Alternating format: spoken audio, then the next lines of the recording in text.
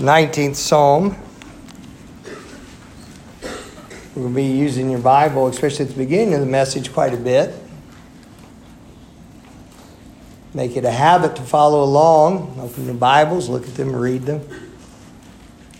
You need to get the Bible in you through your eyes, through the ears, all the different ways. Psalm 19.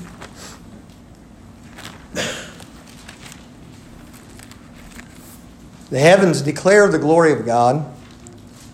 The firmament showeth his handiwork. Day unto day uttereth speech. Night unto night showeth knowledge. There is no speech, nor language where their voice is not heard. Their line has gone out through all the earth, and their words to the end of the world.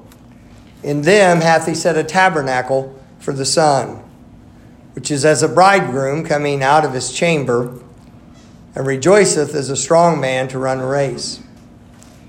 His going forth is from the end of the heaven, and his circuit unto the ends of it, and there is nothing hid from the heat thereof.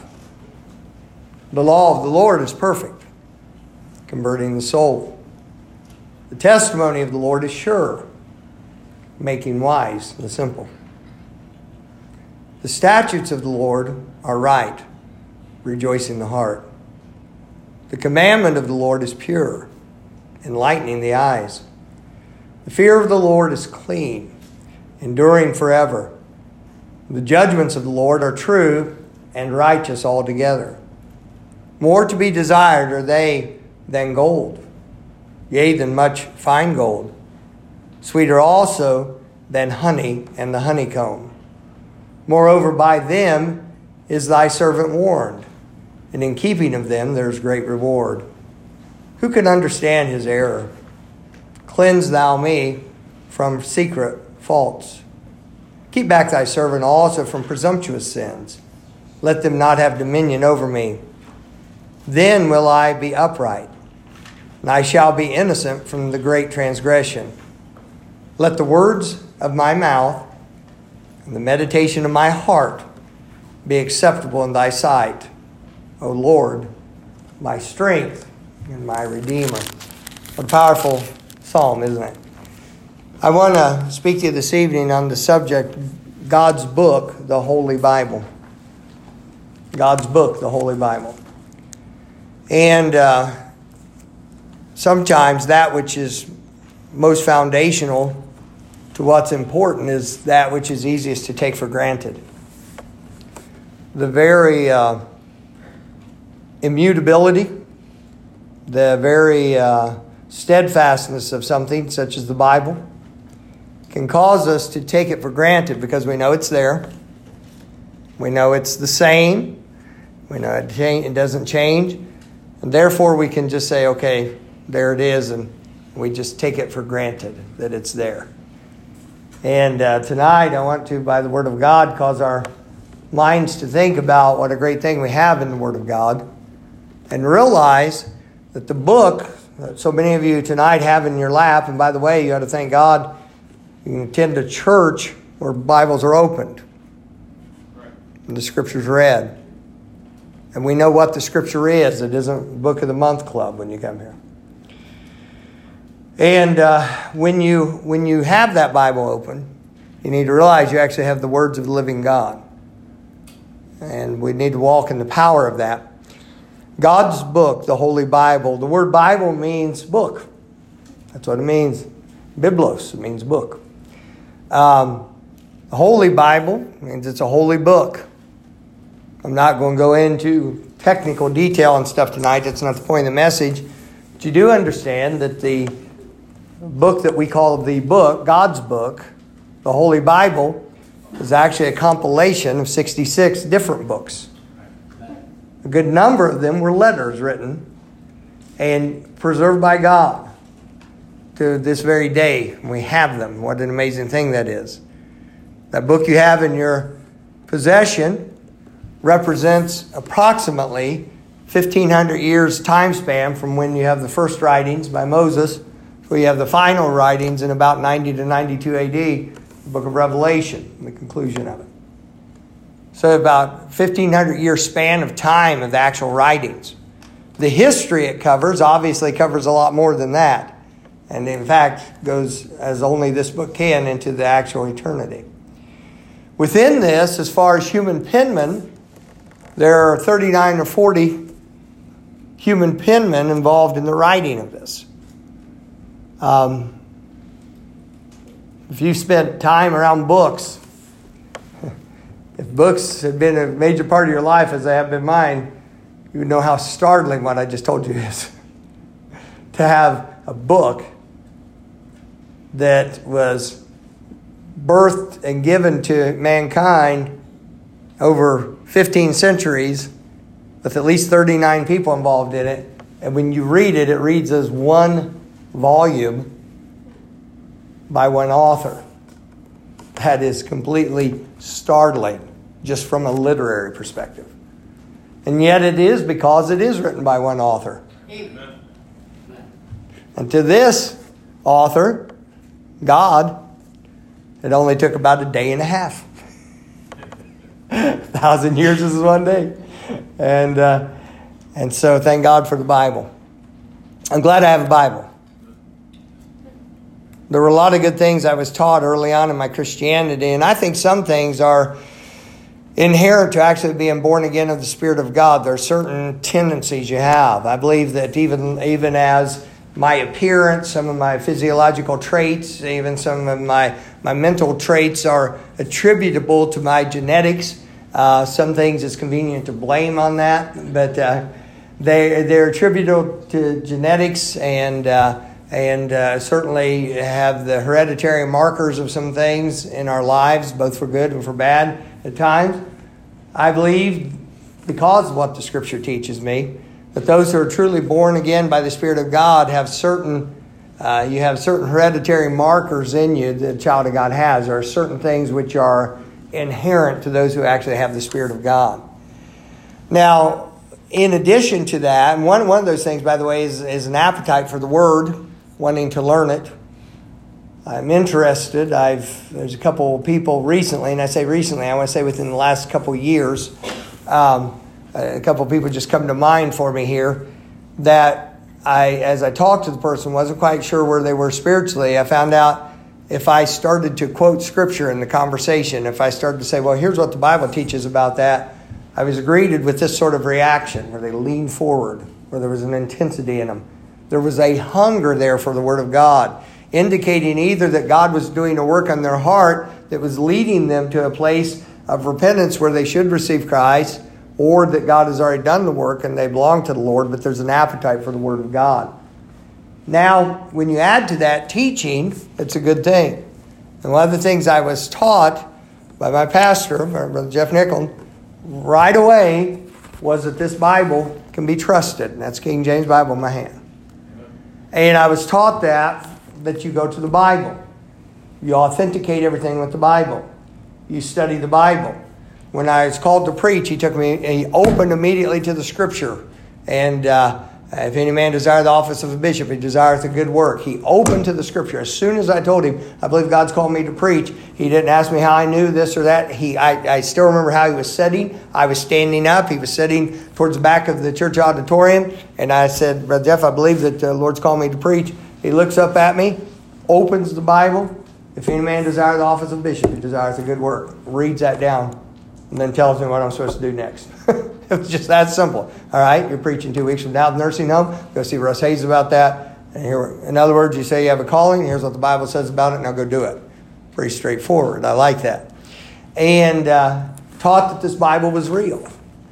I graduated from Bible college, finished undergraduate degree, a graduate degree. I come home from Bible college and we're meeting in the Vonderhaar farm, in the barn out at Vonderhaar Farms. Don't think of a barn like where you put hay as a barn that was used for activities and gatherings and such that they would rent out that was on their property. And at the end of the first service, he started asking me certain questions. I've come there as the assistant pastor. And, of course, I got saved under his ministry, called to preach under his ministry. And done with Bible college. He never went to Bible college. He never felt threatened by that, by the way. And you've heard him preach. You have some idea the man has a encyclopedic biblical knowledge. And he sat there and he asked me several tough questions right away. And I'm sitting there and I answered as best I could. And he says, just like that. I still remember his first service after we get there. And he takes the book, takes the Bible. He puts it in front of me. He said, all right, you've been through college and everything. He goes, how much of what you believe would you believe if that's the only book you ever had? So that's how he set me off as a teenager, and that's how he whomped me in the head when I come back. I believe the Bible. That which I was taught early, I've been convinced of through the decades. Thank God we have a Bible. I'm glad I have a Bible. I don't understand everything about this Bible. I cannot expound everything in this Bible. There are certain fields of study, if you will, or areas of study and doctrine of the Bible which I'm stronger in than others. I'm not a big prophecy man. I believe certain things about it, and the Lord's, I believe, touching my heart to maybe give you a little more than I have been on that. I think there's a timing for that in the church now. But even as I go forward in that, you're going to find out that I'm certainly not a date setter, only that's a sign that's a foolish person. But I also, some folks will lay everything out, and the real good ones can even draw charts. I'm not one of those. I don't pretend to be. I know He's coming back. I know He's coming back. I know He's calling us out of here. I know He's coming back. I know there's going to be 1,000 years of Christ upon this earth. I know eternity's a long time. I know a little bit more than all that, and I'll tell you about it. I know there's a kingdom that's going to be set up upon this earth with a one world ruler. We're quickly going to that. He's called the Antichrist. We found that the spirit of Antichrist was already working in the days of the apostles. But Antichrist will come. I believe there's been a man ready to step into that position, chosen of Satan for that in each generation. That's like some of the men were looking at a book in my office. We're going into prayer meeting, and we're talking about the Führer principle and how that applied to Germany and the Reich and that. And we'll go into discussion about that. But that spirit that was behind that is the spirit of Antichrist. That looking for a one world leader. And there's a cry to unify, to get together. That wars and all troubles are caused because of differences. Isn't it funny? Same people do that also scream about diversity. They're as confused as a termite and a yo-yo. They don't know what they're doing. And yet the one world leader. I do know there will be a one world religion. And certainly that's been, pushed for years. The National Council of Churches, the World Council of Churches, the different ecumenical movements that try to bring about people who don't believe the same thing and pretend like we do. And those who won't play their game have always been on the outside of that. We know that's coming. We know there's a numbering system coming that will involve identification. Of course, we know biometrics now, so that's not a new thing for us. When I first started preaching, that was totally startling to think about. And but yet will be identified by a mark on the hand, on the forehead. They just finished a trial run on that in our country. They're going to hit us again with it, I think. But they just finished a trial run on that in our country. So when they do that, well, see, the thing is, without the mark, you can't buy or sell. So there's certain things mandated. If you don't do them, you can't conduct business. And it's teaching you to be a part of what's coming. And I expect a little trouble when I start teaching on these things clearly. Not from you all. And if it does, some of you, that's fine. That just means you need it. And I mean that not in a taunting way. I mean that very seriously. But I expect trouble in the spiritual realm with that. We live in a spiritually dark city. And there's certainly a strong demonic presence here. But yet, God wants us to do a work, and He wants us to follow Him, and there's great things He wants to do. He came and got me where I was, brought the gospel to me. There's a lot of people around here He'd like to bring the gospel to, and a lot of good can be done. And so, God's book. I'm glad to have God's book. Start talking about God's book, you can go anywhere with it, can't you? Do you know why that is? Because it applies to every aspect of life. Absolutely does. But let me talk to you about some things about God's book. Let me guide you to some scripture to help you tonight. I have a very distinct purpose that I believe God wants with the preaching tonight. I believe He wants you to leave here very confident that your Bible is God's Word. Very confident that you can trust the Bible. I believe God wants you to understand that you don't have to be able to explain all of it. And if someone wants to chide you, wants to harass you a little, or wants to try to make you feel as if you don't know anything about what you believe because you can't explain all of it, that they're on a very false premise. I've never been called to, and God didn't send me to understand everything in the Bible. And I think I've earned the right among you folks. You know I'm a student. I study. The single biggest labor and time investment I put my life into is studying to feed this flock. Everything else is subordinate to that. And as a student of the Word of God, and as a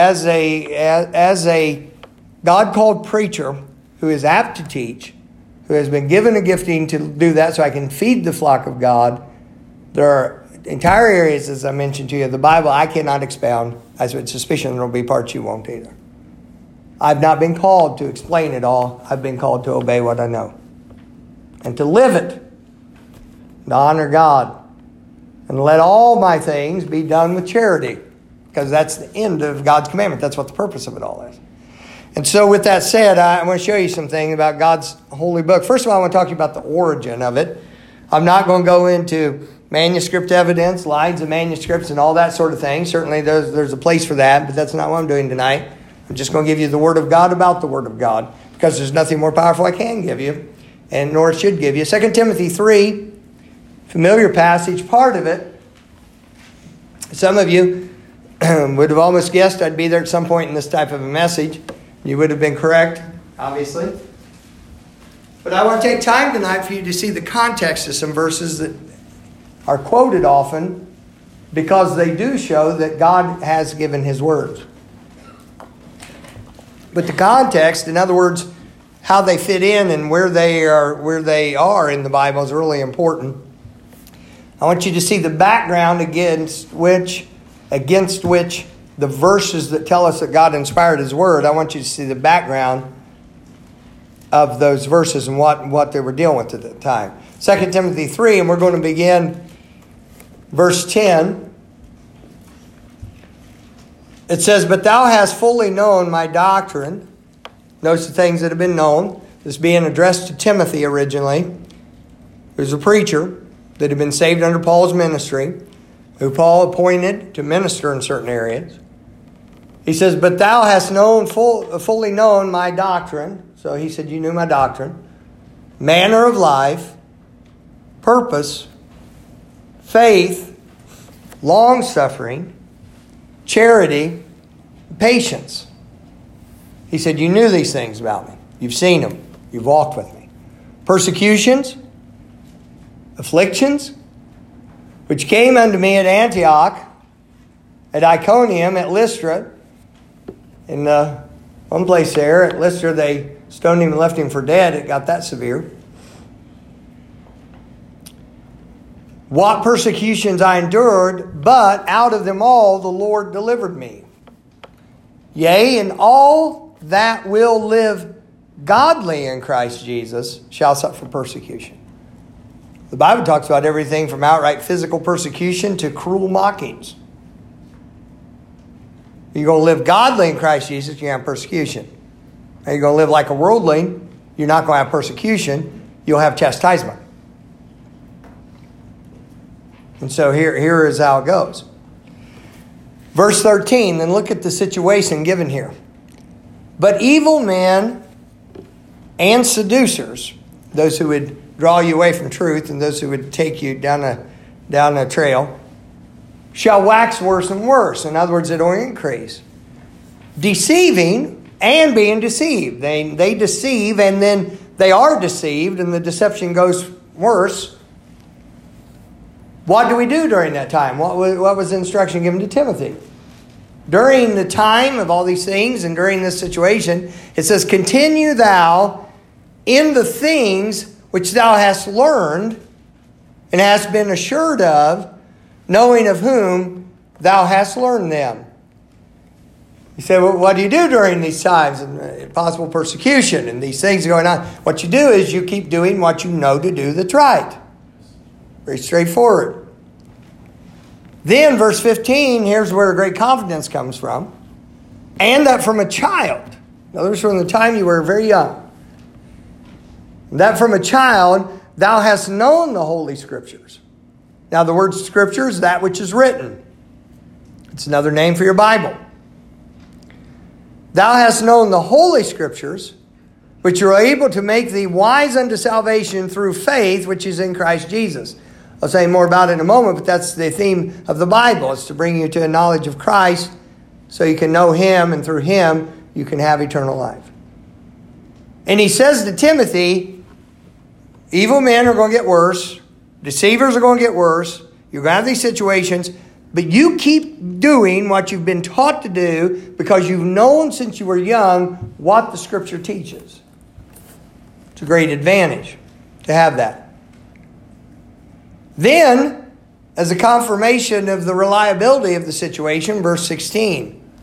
All Scripture. Notice, please, the same word. It's a singular collective form there, all Scripture, dealing with the Scriptures, and it's calling it, it's a singular term for a group with it. Notice in verse 15, the Holy Scriptures, the writings. Notice he had those Holy Scriptures when he was young. He could handle them. He read them. They were read to him. He possessed them. Not one of those which Timothy would have had would have been an original manuscript of anything in the Old Testament. Not one. They're non-existent in his time. The original manuscripts for the Old Testament were completely non-existent by the time Timothy was there. And yet in the Bible, they're called Holy Scriptures in verse 15. Then in verse 16, same word, referring to the same thing. All Scripture is given by inspiration of God. I said to you this morning, some of you were in the other services, but I said I don't hesitate to point at my King James Bible and say there's the divinely inspired Word of God. And some people like to just lose their minds. Oh, double inspiration. And hope you have a good day. Maybe get you some iced tea. Get yourself calmed down. You'll be all right. All Scripture is given by inspiration of God. And look at what this Scripture is. It's profitable. It brings about a desired, expected end and does good. It's profitable. For what is it profitable? It's profitable for doctrine. Our doctrine is to be derived from the Word of God. It is profitable for reproof. It is supposed to correct us.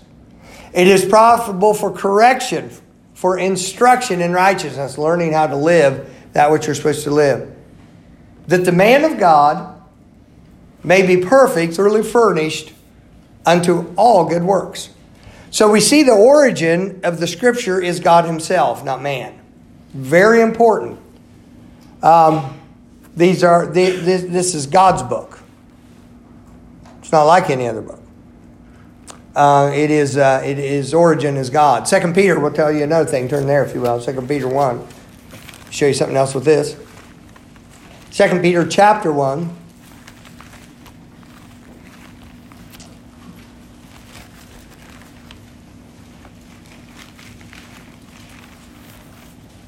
Now remember, I want you to understand from the Word of God you have a book that you can trust.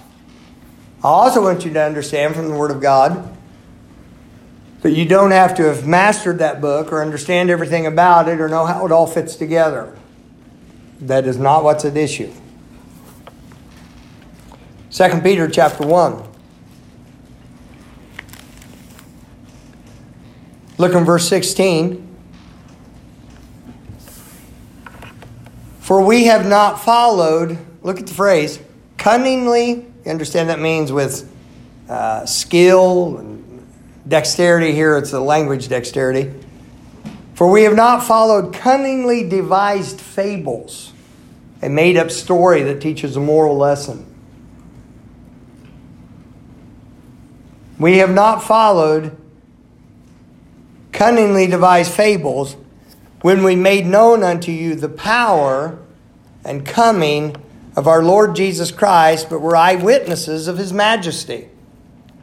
So we're not making this up. We're telling you reality. For He received from God the Father honor and glory when there came such a voice to Him from the excellent glory, "This is my beloved Son, in whom I am well pleased." Now it's interesting. When I was in Bible college in Houston, Texas, Nelson D. Trick, who was our, notice the last name, Trick? There was a lot to be learned from that. He was certainly a tricky customer. He was my Old Testament and New Testament, what they call Old Testament survey and New Testament survey teacher. And the survey class is just getting an overview before you go more deeply into the books. It's a good way of teaching the Bible. That methodology is. Nelson Trick got up in New Testament survey and said, well, scholarship and our later learning has taught us that 1st and 2nd Peter are probably of non-Petran authorship. What's that gobbledygook mean? Well, it is gobbledygook. And what it means is that Peter didn't write the book of Peter, even though it says so. Now, when you boil it down that easy, it's hard to pass that off. When you slick it up with the right words, you can sell it. Sort of like putting a new paint job on an old jalopy. It's still an old jalopy. And he said it's of non-Petran authorship. Well, he had all his stuff he'd read on it, and I raised my hand in class and went to this passage. Look what it says in verse 17 again. For He received from God the Father honor and glory when there came such a voice to Him from the excellent glory, "This is my beloved Son, in whom I am well pleased." And this voice, which came from heaven, we heard when we were with Him in the holy mountain. That's what we call the Mount of Transfiguration. That's a term we use just because the Bible says He was transfigured before them. In other words, Christ was changed over and they got a glimpse into glory. There were 3 people besides Jesus. I'm not talking about Elijah and Moses who appeared with Him in the glory world. But there were 3 people on that mountain who heard this. Do you know who the 3 people were? Peter, James, and John. Let's see. That would be God's Book 1, Nelson D. Trick 0. And I read that to him. He goes, yes, I see that's what it says. And I said, Mr. Trick, what if we let God be true and every man a liar? And he said, well, you can if you want to. And I said, well, there you go. Well, I was a young, brash preacher then. I wanted to let God be true and every man a liar. I'm an older, more matured, more experienced preacher now. My want to hasn't changed. God said it. You said, boy, that's simplistic, preacher. Don't you wish you had the security of simplicity in your life? God can give you that. The complexities of the manifold paths of destruction that our sin has led to need a very simple cure. Faith in God. Trust in His Word. And this is what He gives. And so He's referring here to this mount where Christ was changed over. Jesus had said right before they went up on the mountain, He said, there stand some of you here who will not die until they have seen the kingdom come with power. I always wondered about that verse. Early on as a Christian, I thought, well, they all died. The Lord hasn't returned from heaven yet, but that's not what He said. What happened, the very next passage, He takes them to this mountain, and Moses is there, and Elijah's there, and He's transfigured, His glorified body. They got to see it ahead of time. Oh, okay. When you just read it, look what goes together, it solves a lot of the mystery. That's what that's referring to. That'd be quite a thing, wouldn't it? Can you imagine hearing that voice? You remember a cloud came and overshadowed them? They actually entered into the cloud. It came in on. We've been in mountainous areas on the East Coast. We've never been out to the Western countries and the real mountains, but the ones that are afforded in the Smokies. It was funny when we went away, we were down Gatlinburg, we got out one morning. I took Bradley and Rowan. We went out to the end of the little walkway where we stayed at the condominium, and you could see out over the mountains. And the fog was as it is on there, and the clouds, in the morning. And Roman said, "Man, it looks like things are on fire over there." And it was so funny. Bradley turned around to his little finger. He goes, "Pappy, that's why they call them the Smoky Mountains, isn't it?" I said, you catch on fast, kid. And so he made a great discovery while we were down there. But that cloud entered in, surrounded them, and came around them, and they heard a voice. They heard a voice from heaven. "This is my beloved Son, whom I'm well pleased." That's the same type of thing that was said whenever Jesus was baptized and came up out of the water. The Holy Spirit as a dove came and settled on him. And it said also, "Hear ye him." And of course, when they looked up, Moses and Elijah were on, and it was just Jesus. He was returned back to his normal state. And Peter, it was interesting, said, not knowing what to say, he said, I love Peter. He didn't have a clue what to say, so he said something. And he said, "It's good for us to be here, Lord. Let's build 3 tabernacles, and one to you, one to Moses, one to Elijah." And so anyway, they didn't do that. They came down off the mountain and found that there was a devil-possessed boy that the other disciples could not cast the devil out of, and needed Jesus' touch.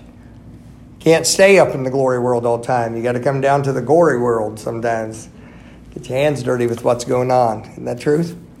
So let's go on with this. And he says, I'll begin in verse 18 again. "And this voice which came from heaven we heard when we were with him in the holy mount." Then watch this, and look how strong this is now, if you understand the context. "We have also a more sure word of prophecy." Wow. "Whereunto you do well that you take heed as unto a light that shineth" where, church? You see it? Where does it shine? Dark place. Think our world would be in a dark place right now? Think our nation would be a dark place, our town? I believe so. "A light that shineth in a dark place until the day dawn and the day star arise in your hearts." A reference to Christ there. That day star right before dawn breaks out. "Knowing this first," here's what you need to get in order, "that no prophecy of the Scripture is of any private interpretation." One person did not give it. It didn't come through the hands of a man. "For the prophecy came not in old time by the will of man." Man didn't think it up. He didn't imagine it. "But holy men of God spake as they were moved by the Holy Ghost." That's why the natural man receiveth not things of the Spirit of God, neither can he know them, for they are spiritually discerned. And what happens is, the Holy Spirit, who is the author of the Scripture, when a person is saved, he dwells inside a saved person, and you may ask for God to give you wisdom and to open the Scripture. And he is the best teacher that there is on the Scripture. I believe in the origin of the Scripture, I believe this to be God's Word. Not man's word, God's Word. I'm pretty picky about it. Even in the way people phrase things. There are certain words or phraseology people use. I had a cousin who used to say, he's since passed, but he used to say, "Yeah, the Bible contains the wisdom of the ages." And I took umbrage with that statement. I would correct that statement. I said, "No, it doesn't. It's not right." Ussher's book of Civilized World and the History of the World has some wisdom of the ages in it. The writings of Josephus have wisdom of ages in it. It doesn't have wisdom of the ages. This is God's Word. He who is the Ancient of Days is not confined to ages. God didn't accumulate what he knows because of the experience of man. And so, I take exception to some things. Well, and we'll say this, Paul said or Peter said, and I understand that. We understand the context. It's very easy to say. I'm not even sure it's completely a malicious or incorrect thing to say at times, because they did say it or they wrote it. And we understand that God's the author behind it, or those who understand the Bible do, or understand the origin of the Bible. But sometimes people will say, well, you know, that's his personality is what brought that out. No, God fitted a vessel. I just believe this is God's Word. I can't even explain to you today how everything about that interacts with the day-by-day living and the establishment of our faith. Sort of like when you try to follow the line of God's people from the days of the apostles to our current day, when you try to follow that thing historically, especially since most writers of church history are either Catholic, outright Catholic, or heavily Catholic influenced, you lose the stream along the way. But I do know the Bible said that the faith will be passed down, and I do know we possess a faith now that believes the Bible is actually the Word of God, believes that salvation is by grace, believes in soul liberty, that I have a high priest named Jesus Christ. I don't have to go through another man as a mediator, that believes these things, that believes in baptism by immersion for those who have received Christ, and that believes in so many of these details that are derived from the Scripture, and God has always had those people. They didn't disappear for a while and then reappear. Just because history doesn't track something does not mean it did not exist. Suppose you were to live 50 years from now and you were to go back and look at this time frame of our nation right now, and all you gleaned your information from was things which are being written now, things which are being put out in media now. Can you understand that your take on what the American people believed would be different than what it really is for many millions of American people? Would you realize that the workings of God would not be listed there? And so it's always been with history. The devil forever tries to erase the past and distort the future. Because one of the fundamental things in his game plan is to take your life out of context. If he can take your thinking and your life out of context, you will go further and further into outlandish and perverse thoughts and actions. When it's secured within context, there's a stabilization to that. There's a conviction to that. There's something that keeps you solid. The Word of God, of course, is at the root of this. Then let me tell you about the preservation, meaning that it was kept. A lot of interesting study on that. Fox's Book of Martyrs is an interesting book. If you can read it all in one setting, you're a stronger constitution than I am, because it chronicles those who gave their lives for the faith of Christ. And you start reading all the things that were done and how some of the atrocities and butchering that was done by religious people against those who actually believe the Bible. It's rough to go through it. An even larger volume and even more descriptive at times is a book entitled The Martyr's Mirror. It's a very large book and chronicles a lot of things. There are more recent publications put out by the Voice of the Martyrs and some of these things of people who are being martyred for their faith now. And within the recent years. Whether it be by certain groups of the Hindus or Muslims and even Catholics in certain countries when they can get away with it. And so you read these things and it's interesting. Known men who have, where they travel and they'll have old Bibles, they have histories, they have things that help you understand that you carry your Bible or you forget it or you lay it down or whatever, and yet there are people who have paid with their blood just to own a portion of the Scripture that you and I have. Right now in your nation, there are people who very much want to get this book where it's illegal. Do you understand that the pervert sodomite community, if they get their way, that if I were to read without comment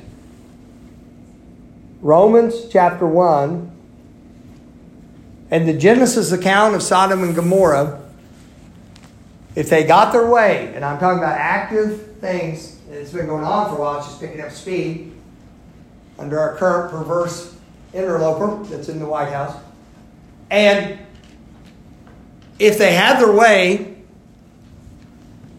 reading those without comment would constitute a felony. It's hate speech.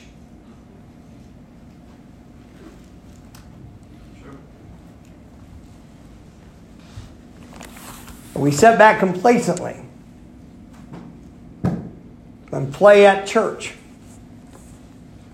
and play at beliefs and live worldly. This summer, in the heat of summer, there'll be as many professing Christian people who strip down to nothing more than their underclothing and lay around out in the public together because they call it a pool. God help us.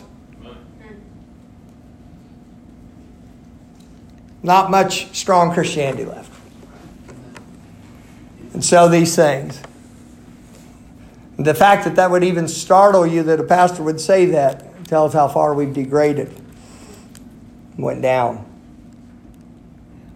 Looking upon that which shouldn't be. It's called nakedness in the Bible. We live in such a perverted time, that has to mean every vestige of clothing gone, and that's not it. The exposure of the area between the knee and up in here, the exposure of that is called nakedness in the Bible. It's reserved only for a husband and wife. It's not to be on public display.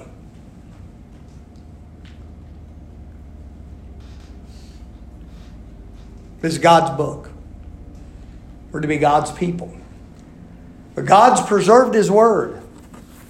He's given us His Word. He's preserved it. It speaks to its continuing authenticity. Look in Proverbs chapter 30. Proverbs chapter 30. See, I just happen to love you all enough to speak plainly to you. Because there really is a judgment seat of Christ coming when you and I will look in the eyes of the Lord Jesus and we will give account for what we do. And I will inform you, and I will beg you, and I will instruct you, and I will even rebuke you when it's appropriate. But you will decide, just like I will decide, and my wife will decide, and my grown boys will decide, and their wives, and my grandchildren, you will decide what you do with the truth that's given. But I must stand clear before my God.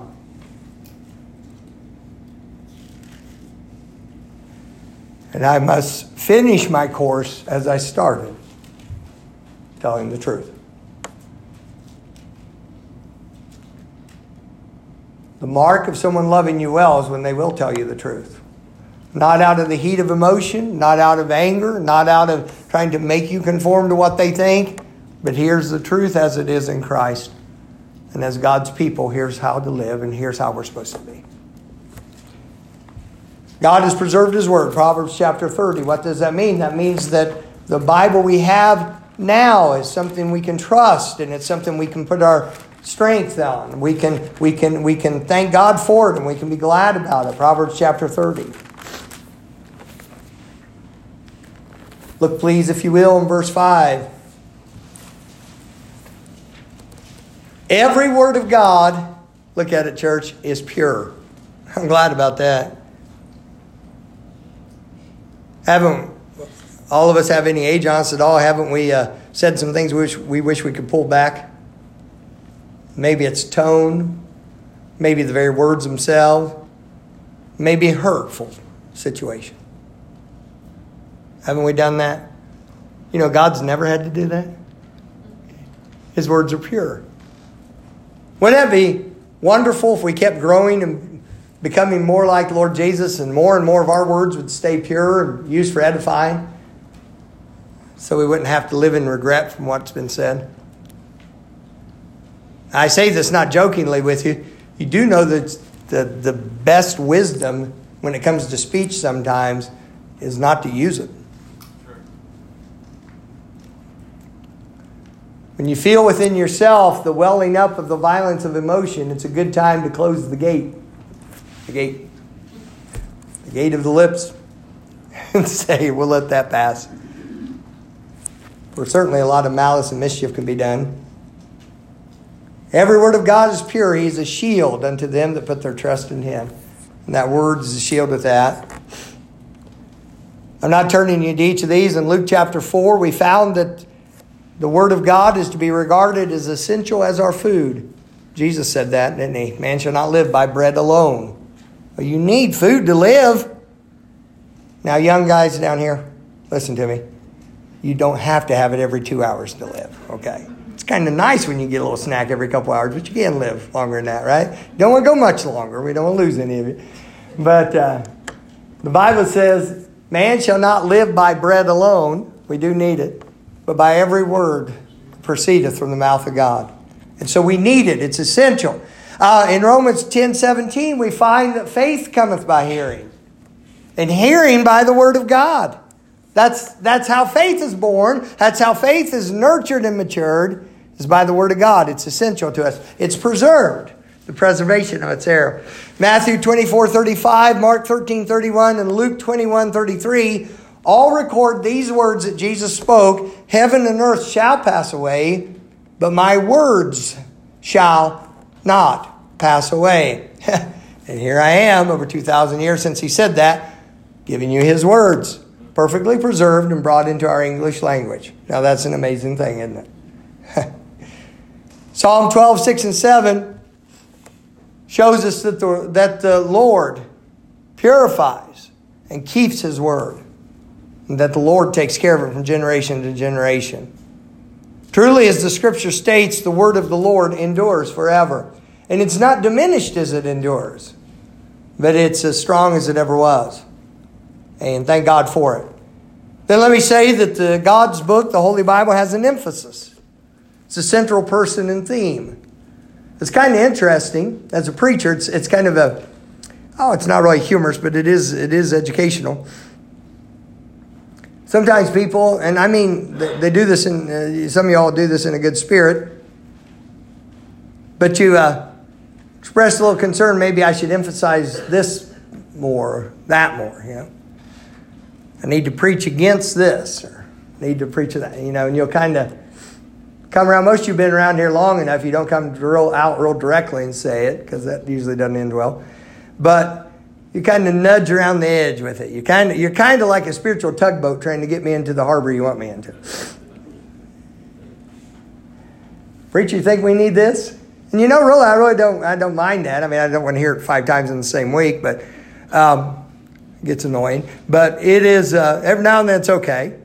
Why? Because it may lead my thinking to something that you're seeing and you've got some insight on that I could benefit from in seeing the state of the flock. Now, if you're trying to sick me on somebody, that's not going to work. That literally happens. I can give you illustrations on that one.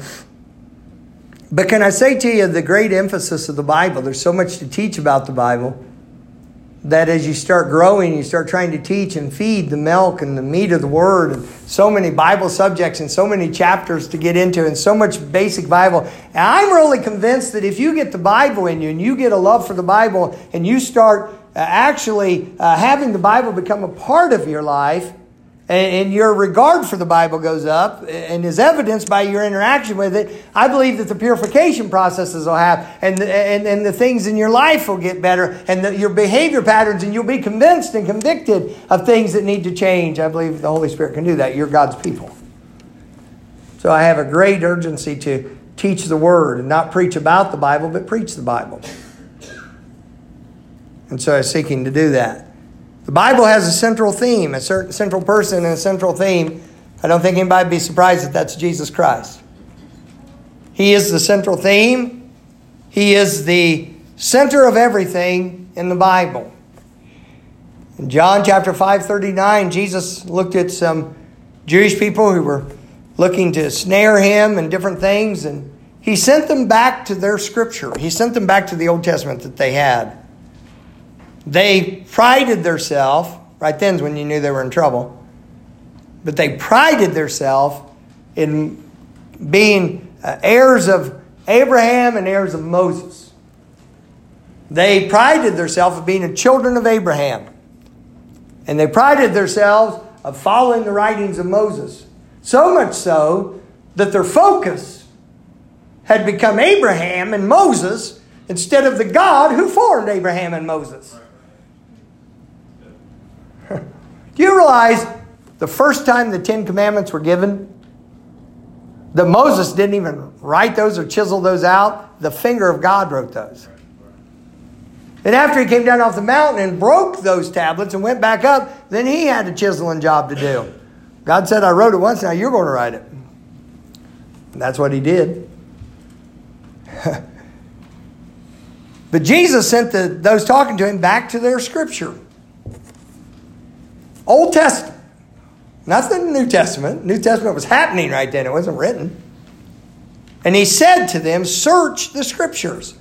Do a thorough study. Look diligently in it. Search the scriptures. He says this to the Jewish people. For in them, in the scriptures, ye think you have eternal life. He said, go search the scriptures. That's what you trust in for your eternal life. In them you think you have eternal life, and they, the scriptures, are they which testify of me. Jesus stood bodily before them and said, go search your Old Testament and find out it's talking about me. He was not afraid to declare who he was. And that he is the emphasis of Scripture. Okay, preacher, we get that. Why is that so important? Because it is the key to understanding any Scripture. In him are all the mysteries and all the wisdom of God. The knowledge of God is in Christ. And when you look at the Bible in context of Christ, it will open the doors of understanding for you with it. Whether you're studying the Old Testament to look at what those things meant, or whether you're studying the epistles given to the churches, or whether you're reading prophecy, whether it be from Daniel or Ezekiel or Revelation, when you go looking for Christ, is not Revelation, is not the name that's given in the Bible itself, the revelation of Jesus Christ? That's what it is. Then, in Luke 24, Jesus in resurrected form meets with the two disciples walking on the road to the town of Emmaus, the village of Emmaus, and he begins to talk to them, inquiring about why they're sad. They start telling him about the crucifixion, what all had happened, about Jesus, who they had believed on, who they'd been following, how he had died and he had been dead this number of days, and now they were startled because some people went to the tomb and said they'd seen him alive, and they were frankly quite confused. As Jesus walked along, and they did not know who he was. The Bible says their eyes were holden that they should not know him. God wouldn't allow them to see who they were talking to at that time. Look at what Jesus did with those people at that transition. And in Luke 24, verse 27, it says this about what Jesus did as he walked with them. By the way, after a rebuke, O fools and slow of heart to believe all that is written. He said, your problem's a heart problem, not an intellect problem. Then, in Luke 24, 27, it says, in beginning at Moses, you understand that's talking about the first 5 books of the Bible. Because Moses was the human penman used to write those. And beginning at Moses and all the prophets, all of them, Isaiah, Jeremiah, Zechariah, Zephaniah, Malachi, Nahum, Habakkuk, all of them. And beginning at Moses and all the prophets, he expounded, which means he took what was there and brought it out and brought it to light, which follows the pattern for good teaching and preaching that's found in Nehemiah chapter 8. He expounded unto them in all the scriptures the things concerning himself. When he had asked them what had happened at Jerusalem, and they gave him their account, he rebuked them and said, O fools and slow of heart to believe all that is written. He starts back at Genesis and does an exposition overview of all the scripture and says, here's what this was about, here's what this was about, here's what this was about, here's what this was about. It's all about this. And then, of course, later their eyes were opened. Their eyes were opened. There's an overarching characteristic for us to learn in the Bible. Charity is that overarching characteristic. It's what brings everything else together. 1 Corinthians 13:13 says this, and now abideth faith, hope, and charity. Those three things. It talks about knowledge failing. It talks about tongue ceasing and all that. But it says now abideth. That which is actually going to last, faith, hope, and charity. But the greatest of these is charity. That is the great overarching characteristic for us to learn and to grow in. 1 Corinthians 16 verse 14 says this, let all your things be done with charity. I quoted that earlier. Colossians 3:14 says, and above all these things. Now notice the terminology. Above these things, above these things. This is what's first. Above all these things, put on charity, which is the bond of perfectness. 1 Timothy 1:5. Now the end of the commandment, what it's built for, is charity out of a pure heart, of a good conscience, and the faith unfeigned. 1 Peter 4:8, and above all things, have fervent charity among yourselves, for charity shall cover the multitude of sins. Charity is the motivation and energy for godliness, for gratitude, for generosity, for endurance, for devotion, and for witnessing for the Lord. It's the motivation of it. It really is. Then let me say to you, God's book, the Holy Bible, never fails. Not in any circumstance. Not in any stage or age of life. The Bible was sufficient for me as a 15-year-old new believer. It is sufficient for me as a 56-year-old man within a week or so of 41 years of following the Lord. The Bible was sufficient for me when I preached my first message in a nursing home at the age of 16. It is still sufficient for me as I stand here before you as your pastor of 28 years and 9 months. The Bible was sufficient for my wife and I when we were a young dating couple. And it is sufficient for us as grandparents with 34 wedding anniversaries behind us. And then let me read to you Psalm 119, verse 128. Let it speak to you about your Bible, God's book, the Holy Bible. Therefore I esteem, I count of value. Here's what I think of it. Here's my estimation of it. Therefore I esteem all thy precepts concerning all things to be right. So what's the Bible right about? Everything. Therefore I esteem all thy precepts concerning all things to be right. And consequently, by the way, I hate every false way. Because it takes you away from truth. You have a Bible. It's God's book. God gave it. God preserved it. The breath of God's upon it. The fingerprint of God is evident on it. It is the power of God unto salvation to everyone that believeth, to the Jew first and also to the Greek. It will not ever disappear. It will not ever lose its power. It will not ever lose its capacity to judge this world. It's the Word of God. You may trust it implicitly. You may love it thoroughly. You may learn it eternally. You may obey it diligently. And God will work His goodness in you through His Word. That's your Bible. It's God's Word. No wonder He said that He had magnified His Word above all His name. Quite a statement, isn't it? Let's pray together tonight. Father, thank you for your words. Thank you for this book. May we be people of this book. May we, maybe tonight in our hearts, reestablish an allegiance to your book. May we approach it with a holy fear and an openness, saying, Lord, change me through this book. May we be conformed to it. May Lighthouse Baptist, Lord, be truly a Bible-believing church. God, help me to do my part in that, both individually as a man living it and also as a pastor teaching it. Bless this invitation for your own honor, please. Amen. Let's stand together. Maybe you ought to come and say, right now is a good time for me to make a commitment to God's Word. Right now is a good time to open my heart, my spirit up to what God wants to teach me. Run to this one, run to that one for advice. How about getting back to the book?